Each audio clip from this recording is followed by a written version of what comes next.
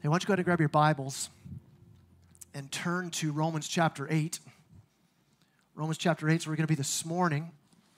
Romans chapter 8. And as you're turning to Romans chapter 8, we're going to be in verses 5 to 11 of Romans chapter 8. As you're turning there, there's a question that often you hear asked, or maybe you've asked it yourself, where you see someone doing something, and it's something they're doing and it's destructive. It's not helpful. It's not good for them or for those around them. And we ask the question, man, why in the world are they doing that?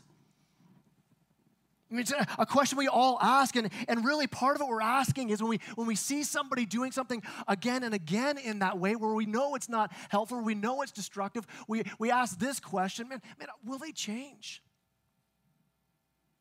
And really what we're asking is, man, how do people change? And in fact, I would make it even more personal. Maybe the question this morning for us is this: how do I change? And it's not a church thing. It's not a religious thing. It's a question everybody asks. It's the heart cry of humanity, where we ask, how do I change? How do I overcome this? How do I overcome this behavior? How do I overcome this thought pattern? And so because that's a question we ask often, we can be hardwired to look for solutions. So we're drawn to, things 5 ways to change, 3 guaranteed strategies to transform your life. And there's a whole industry that fills the self-help section of Amazon. There's a whole online industry where there's influencers that are promising, hey, if you just watch my YouTube channel, if you just follow my Instagram feed, if you do that, your whole life will be changed. You will be improved. And the problem with that is that you circle back in a few months and there's a whole new product to be sold. There's a whole new bunch of books, a whole new list of strategies. And in fact, I would say it this way: if you picture your life as though you're in this boat and the self-help gurus, like all religions, are yelling out at you in your boat, row harder. And they might offer some technique, some way of improving how you row the boat. Or maybe they'll say, hey, here's a bigger oar or a better oar you can use. But it's still all about rowing, all about trying harder. But listen, if you're a follower of Jesus, I mean, look at Romans 8. Look at verse 1. Look what it says. It says, there is therefore now no condemnation for those who are in Christ Jesus. For the law of the Spirit of life has set you free in Christ Jesus from the law of sin and death. How many of you guys had that one memorized? You started memorizing it yet? You're like, I got that one dialed. I had those 2 verses, all right? It says the law of sin and death. Here's what that is. That's all about row harder, follow more rules, do good works. But here's the problem with that. If that's what we're going after, listen, the standard that God lays on us is perfection. It's perfect holiness. So no matter how hard we row, it'll never be enough. And the problem is, it's not just our outward actions. I mean, we can fake it till we make it pretty good for a certain amount of time, but it's not just that. It's the heart behind the actions. So we look at this idea of what it looks like to live the Christian life, and we need a deeper change. And this is where the law of the Spirit is so important. That in Christ, you're a new creation. The old is gone, the new has come.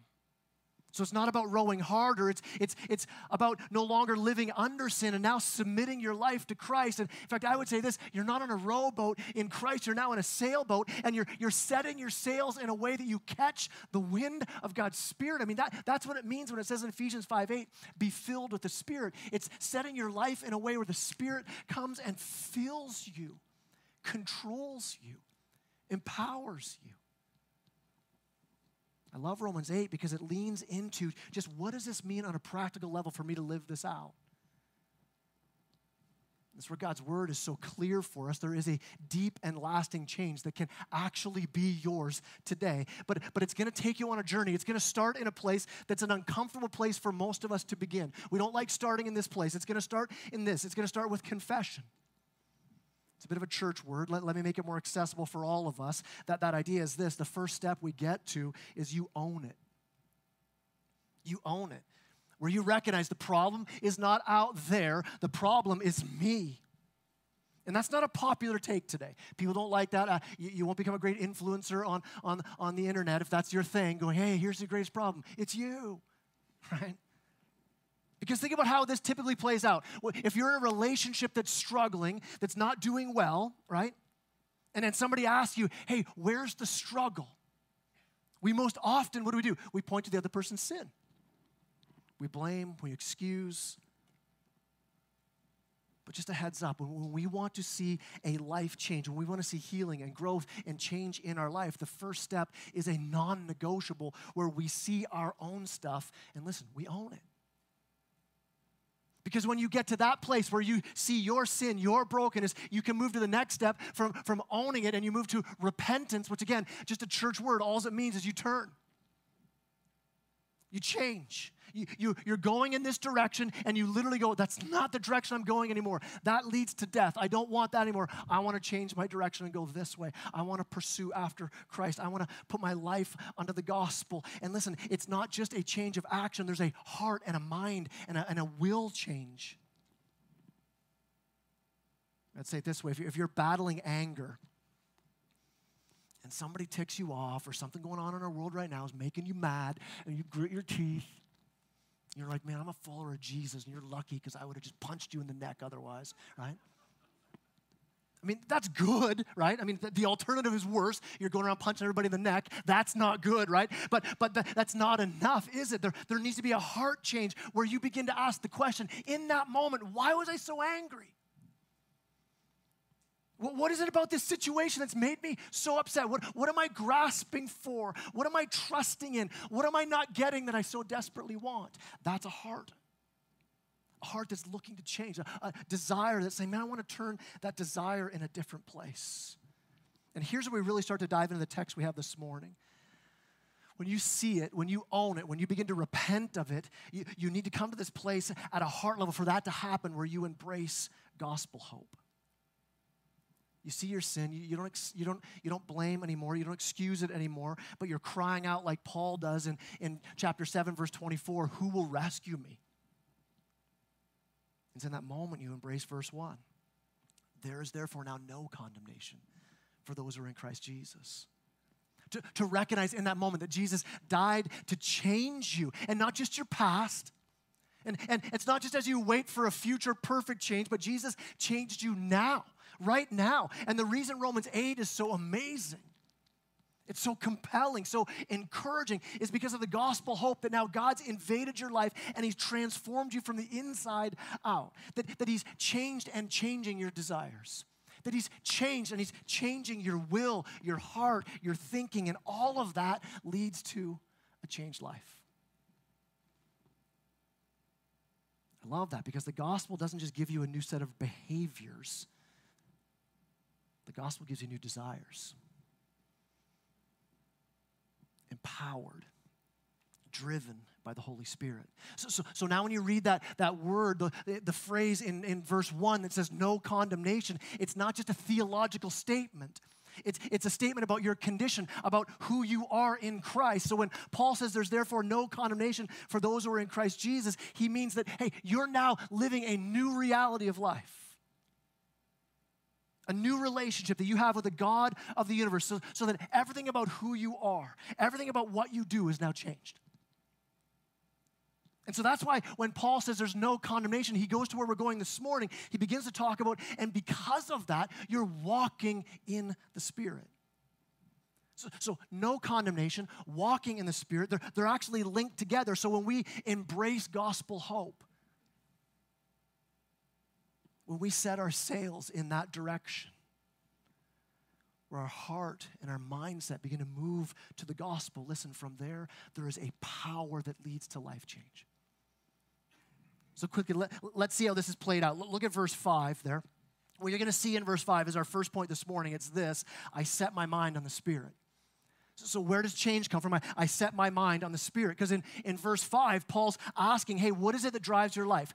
Where's your mindset? Where's your heart drawn? Look at verse 5. It says this: for those who live according to the flesh, now that word flesh there, it's another word for sin, old self. When you set your mind on sin, you're setting your minds on the things of the flesh. But those who live according to the Spirit set their minds on the things of the Spirit. Here's another way I would word that. Here's what Paul's asking. He's saying, who are you listening to?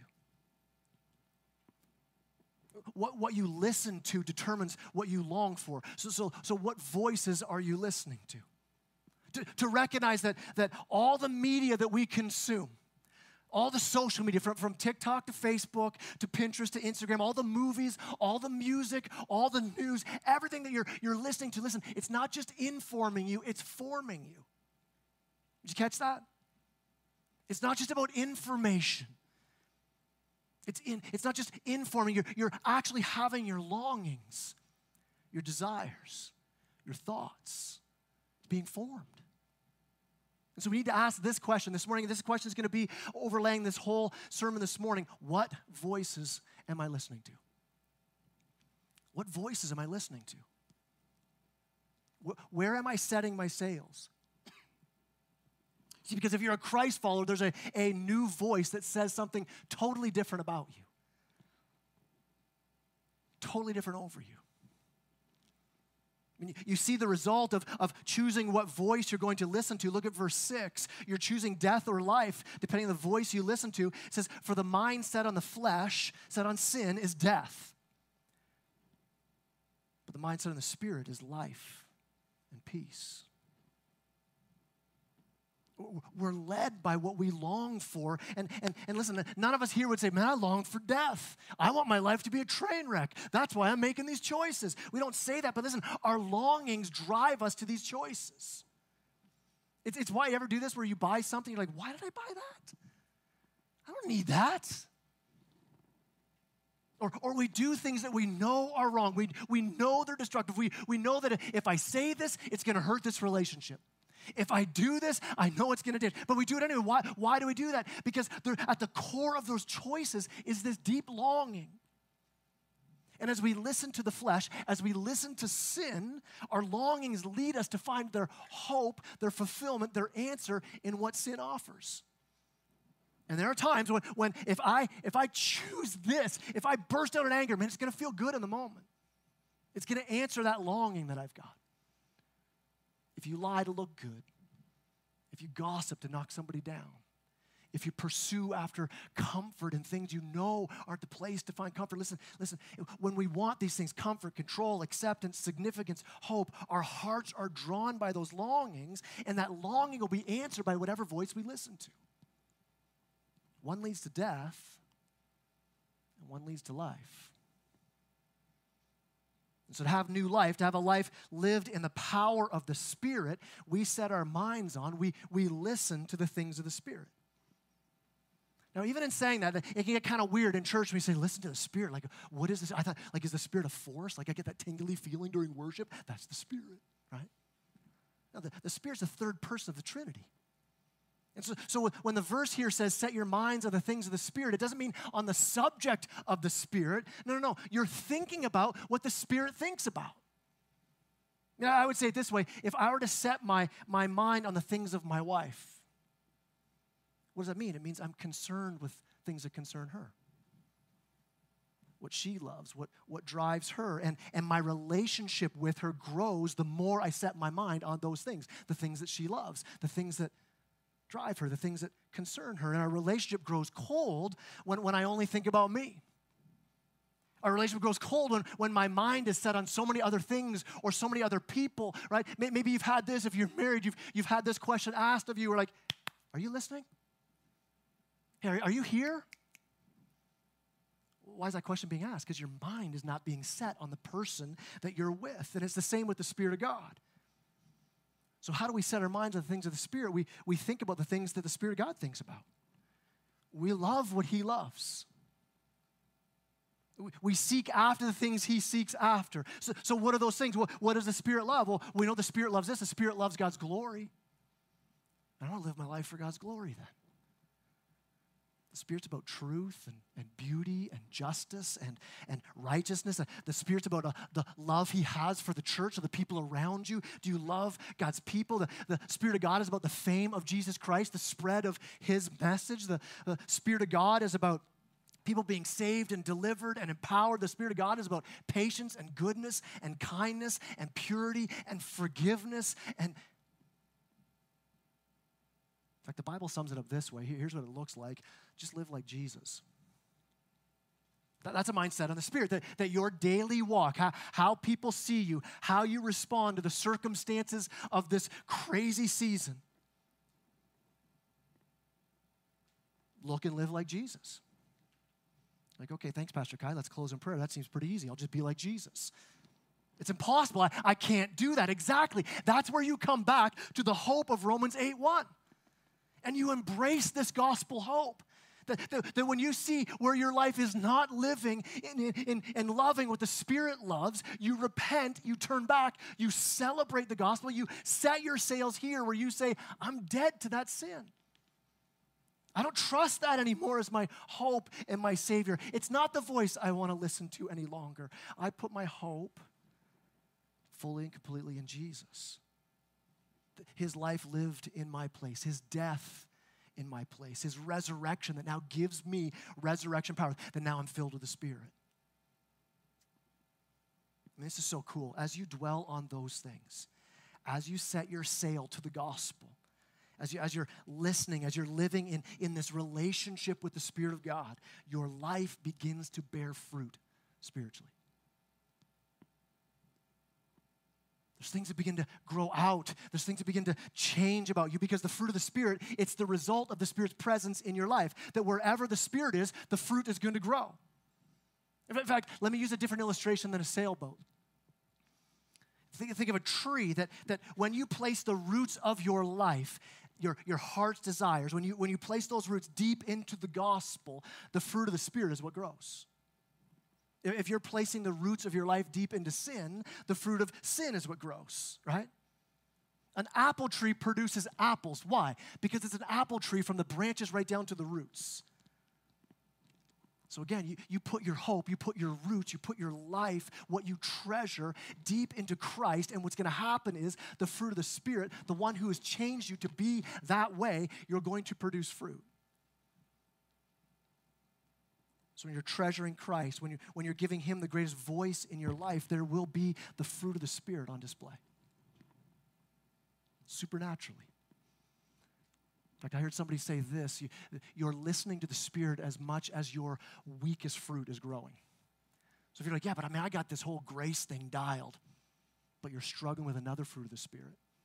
See, I want to listen to the Spirit of God. I want to align my life. I want to set my sail to be filled with the power of the Spirit, to live out this thing that does not naturally come out of me. So when it happens, I go, man, that's God at work, because I naturally do not do that. Look at verse 7 and 8 as we continue on. It says this, for the mind that is set on the flesh is hostile to God, for it does not submit to God's law. Indeed, it cannot. Those who are in the flesh cannot please God. Here's our second point. The first one is that you're going to live, set your mind on the things of the Spirit. Second is this, I no longer listen to the flesh. I no longer listen to the flesh.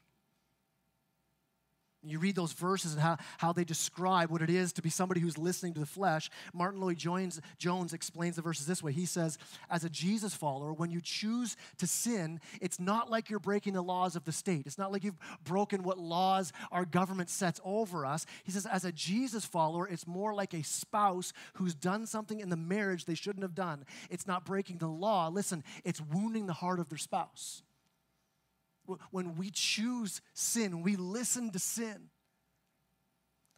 When you rebel against God, when you walk away from Him, when you set your sails in a different direction, listen, you're grieving the Spirit of God. And we can excuse sin so easily, where we can say, well, it's not that bad. I'm not really hurting anybody. And when we say that, we miss the greatest impact of sin, which is this. It's grieving the Holy Spirit. It's removing us away from, cutting us off, damaging the relationship we have with Him. We don't hear Him as clearly anymore. Our sails are not filled with the power so much anymore. I mean, look at verse 7 and 8. You see the damage done to the relationship with God. It's described by this voice that's listening to sin. There's life that's listening to the voice of sin. It says there's a hostility to God. You're setting yourself against God. You're saying, God, I know you're telling me to walk this way. I don't care. See, here you're unsubmissive to God. You're actually saying, God, I don't even believe you. I don't believe that what you offer me leads to life. I want to choose this. Wasn't that the original sin with Adam and Eve? God says, I've given you everything. And they said, I think you're holding back. So we want to take this fruit that you won't let us have because you're holding out on us. We don't believe you actually care about us. And so what do? We seek after the thing we want, the longing we have, and we go outside of what God's called us to. It says in these verses, you're totally powerless in this. If you're fully in the flesh, you can't even submit. There's no power in it. This is your condition before coming to Jesus. But listen, as a follower of Jesus, in and of yourself, doing it in your own strength, you're still powerless. You become powerful to live in this way by submitting to the Spirit. Again, it's that I'm going to own this. I'm going to turn from it. I'm going to embrace gospel hope again. Sails set, filled with the power of the Spirit. Finally, it says in verse 8, you can't even please God. I mean, that statement's tragic. It's saying you're outside of God's favor. That verse there, it's the exact opposite of verse 1. Because this statement there, you can't please God, it's a statement of judgment. Your life dangerously broken. Your desires, your motives, your actions, all in opposition to God. And so again, I ask this question. What voices are you listening to? Verse 7 and 8, it's a dark picture. It's a person who's powerless, rebellious, lost, dead. But look at the start of verse 9. Here's this amazing verse of hope.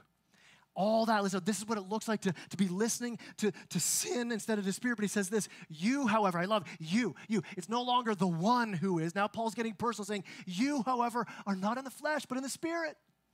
He's saying that whole life of not pleasing God, of being powerless, unsubmissive, hostile towards God, he says, this isn't you. This is not who you are. You're not ruled by sin anymore. You're not a slave to sin any longer. You don't have to obey it anymore. Now, the presence of sin still makes it hard, right? The voice of sin is still there and can be so loud. But I think of it this way. If you remember the story of the Israelites when they were delivered from Egypt by God. And at that moment they're delivered, they're no longer slaves. They're totally set free. They have a new master now. Pharaoh's no longer their master. They now have Christ. They now have God as their king, as their Lord, the one who loves them and redeemed them and saves them. But remember that story. They get to the edge of the Red Sea, and who comes after them? Pharaoh. Pharaoh's like, man, why did I let these guys go? And he starts coming after them. Now, in that moment, as Pharaoh's chasing them down, they are already free, right? But Pharaoh, and in fact, the words in Scripture actually says this, where Pharaoh's saying, you're mine. I own you. I'm bringing you back to Egypt because I own you. And listen, Satan will press in on your heart, even as a Christ follower, will press in on your heart saying, I still own you. You're mine. Listen to me. I mean, think about the Israelites. For 400 years, they've lived in slavery. And God steps in as the rescuer. He says something so different about them. He says, listen, you see yourself as a slave, dirty, beaten, bruised, abused, stained by sin. And God says, but you're mine. You're purchased by the cross of Christ. You're my possession. He says, you're my treasure. Again, who are you listening to? What voice are you listening to? Who do you believe? Do you believe the voice of the enemy, or do you believe the voice of the Redeemer? Verse 9 says this. It says, you are in the Spirit, if the Spirit of God dwells in you. Anyone who does not have the Spirit of Christ does not belong to him. Here's our last point this morning. It's this: I have new life. That's what that verse is saying there in verse 9. It's saying, I have new life. It says, if you belong to Christ, you have the Spirit in you. If you're a follower of Christ, you belong to Christ. You're his. He says, you're my treasure. You're not owned anymore by your sin. You're not owned anymore by that label that was placed on you. You're not owned anymore by the choices that you've made. He says, you're mine now. And something about you has irreversibly, eternally changed. Why? Because Jesus sought you, he bought you, he saved you. He's right now in the process of changing you. So again, becoming more righteous is not about working harder. It springs from the joy of knowing who you are and allowing the Spirit of God to work through you because you belong to Christ. And if you belong to Christ, the Spirit dwells in you. I like that word, dwells in you. The Spirit of God isn't just visiting you for the weekend, right? He set up a home in you. You're not doing this life alone anymore. You now have the freedom to say yes to what the Spirit loves. So again, my question is this: are you listening to him? Are you treasuring what he treasures? Are you submitting to him? I've heard it said this way: the amount of spiritual power you're experiencing in your life has nothing to do with how much of the Spirit you have, but how much of you he has. Are you submitted to him? Are you in fellowship with him? Again, who are you listening to? If right now you would say, you know what, in my life so much right now, I'm listening to the voice of sin, then I would say this: own it. Own it, where you would say even this morning, I'm seeking the answer to my heart's longings in something other than the gospel, other than the Spirit of God. Own that and repent. Turn. Look at where you've set your sails. I'm going after hope in this direction. I want to turn. I want to go after this. I want to set my heart in the gospel to listen to the voice of God. Not self-help, not self-improvement, but saying, I already have the Spirit in me. I want to live in that fellowship. I don't want to grieve him, but I want to love Jesus. I want to treasure Jesus. I want to follow Jesus. I want to submit my life fully to Jesus. I mean, to surrender means where you would say, all of me belongs to you now. Your voice is the voice I listen to. I like how C.S. Lewis says it in Mere Christianity. He says this: Christ says, give me all of you. I don't want a certain amount of your time, a certain amount of your talents and money, or a certain amount of your work. I want you, all of you. I've not come to torment or frustrate the sinful flesh, but to kill it. No half measures will do. I don't want only to prune a branch here and a branch there. I want the whole tree out. Hand it over to me, the whole outfit, all your desires, all your wants, all your wishes and dreams. Turn them all over to me. Give yourself to me, and I'll make you a new self in my image. Give me yourself, and in exchange, I'll give you myself. My will be your will. My heart will become your heart. That's a sail set to the Spirit. It begins in total surrender. As the worship team comes up, I want you to look at verses 10 and 11. Look at the life you get. Look at the hope that's yours. Look at the power expressed in these two verses. But if Christ is in you, although the body is dead because of sin, you're still wrestling with, still struggling with sin, the Spirit is life because of righteousness. Not your righteousness, because of Jesus' righteousness. And it says, if the Spirit of him who raised Jesus from the dead dwells in you, and he does if you're a Christ follower, he who raised Christ from the dead will also give life to your mortal bodies through the Spirit who dwells in you. Here's what I love about those verses. They're not just a future event. This is present tense. If the Holy Spirit has control and you have your mind set on the Spirit, then he has control over your mind, your mouth. He has control over he has new life to pour into your marriage, into dating, into friendships, into your career, into school. There'll be life in it like there never was before. That God's kingdom is being brought to bear even in the midst of a broken world and broken people.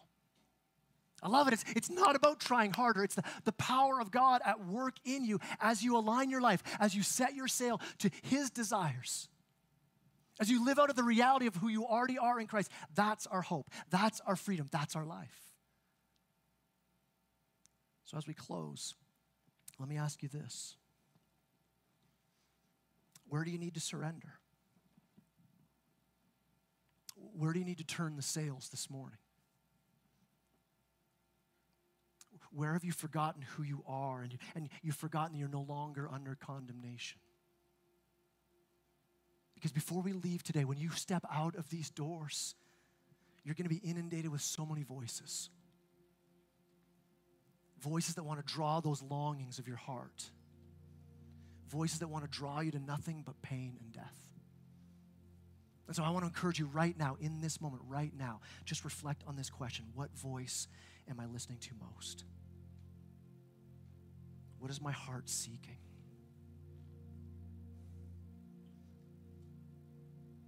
I mean, ask God to show you that so you can go out of this place, to put the voice aside that's not the voice of the Spirit, to listen more, to rehearse the truth of who you really are in Christ, to fill your mind with the beauty and treasure of Christ. To begin even right now to start killing sin where it is, because you see where your heart's really seeking after. You're seeing the longing that goes beneath the action. You're saying, Lord, I'm seeking after the wrong thing to meet that longing.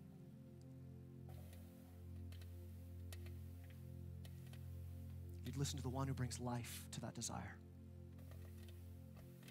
That's the voice you listen to when temptation comes. That's the voice you listen to when Satan tempts you to despair. So when we ask that question, we're going to sing right now, what is my hope in life and death? It's this, that your souls are not yours anymore. They don't belong to us. They don't belong to our sin anymore. They don't belong to the lies of the enemy. He says you're mine, but it's not true. You belong to Christ and Christ alone if you put your hope in him. And so we get to stand and live and move in his love, in his goodness, in his power, and we stand knowing this, he's taking care of our greatest need. He took care of our sin through the cross. He's fulfilled our greatest longing, and it's this, that we have him. All of him. And now we have a hope that springs eternal. We have a life that's hid in Christ alone. Would you stand with me as I pray?